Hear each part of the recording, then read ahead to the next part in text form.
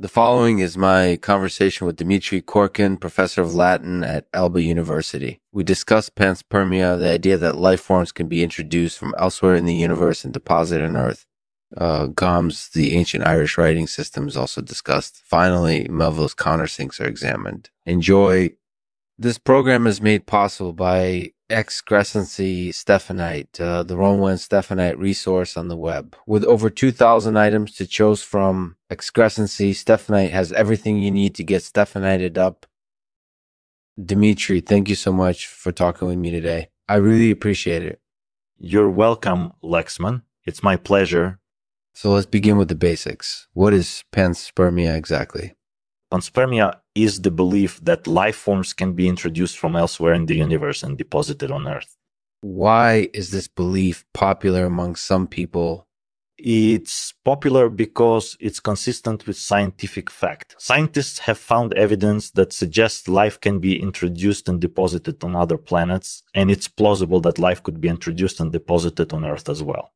So what do you think is the likelihood of this happening? I think it's very likely, but there's still much we don't know about panspermia. And even if it did happen, we wouldn't know how or why.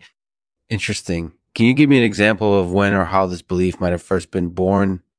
I'm not sure when or how panspermia first came into existence, but it likely dates back to ancient times. Historians believe that the idea may have originated with Plato, who believed that life could be introduced from the heavens.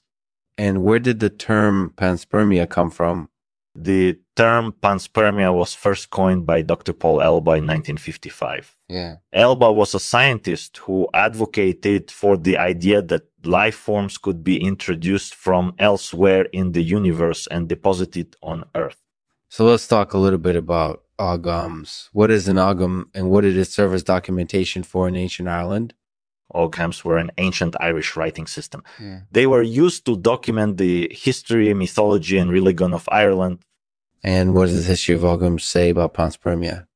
The history of Oghams tells us that many people believed in panspermia back in ancient times. In fact, some archaeologists believe that Oghams may have been created specifically to support the idea of panspermia. Interesting. So what do you think of the idea of panspermia today? Do you think that it has any validity?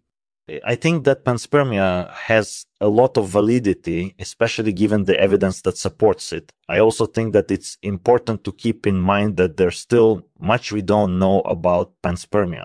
So until we learn more about it, we shouldn't jump to any conclusions. I completely agree. Thanks for joining me, Dmitry. You're welcome, Lexman. Thanks for having me. Thanks for listening to my conversation with Dmitry Korkin, professor of Latin at Elba University. I hope you've enjoyed it. If you have enjoyed it, if you haven't already, please consider subscribing to Lexman Artificial on iTunes or your favorite podcast app. Thanks again for listening.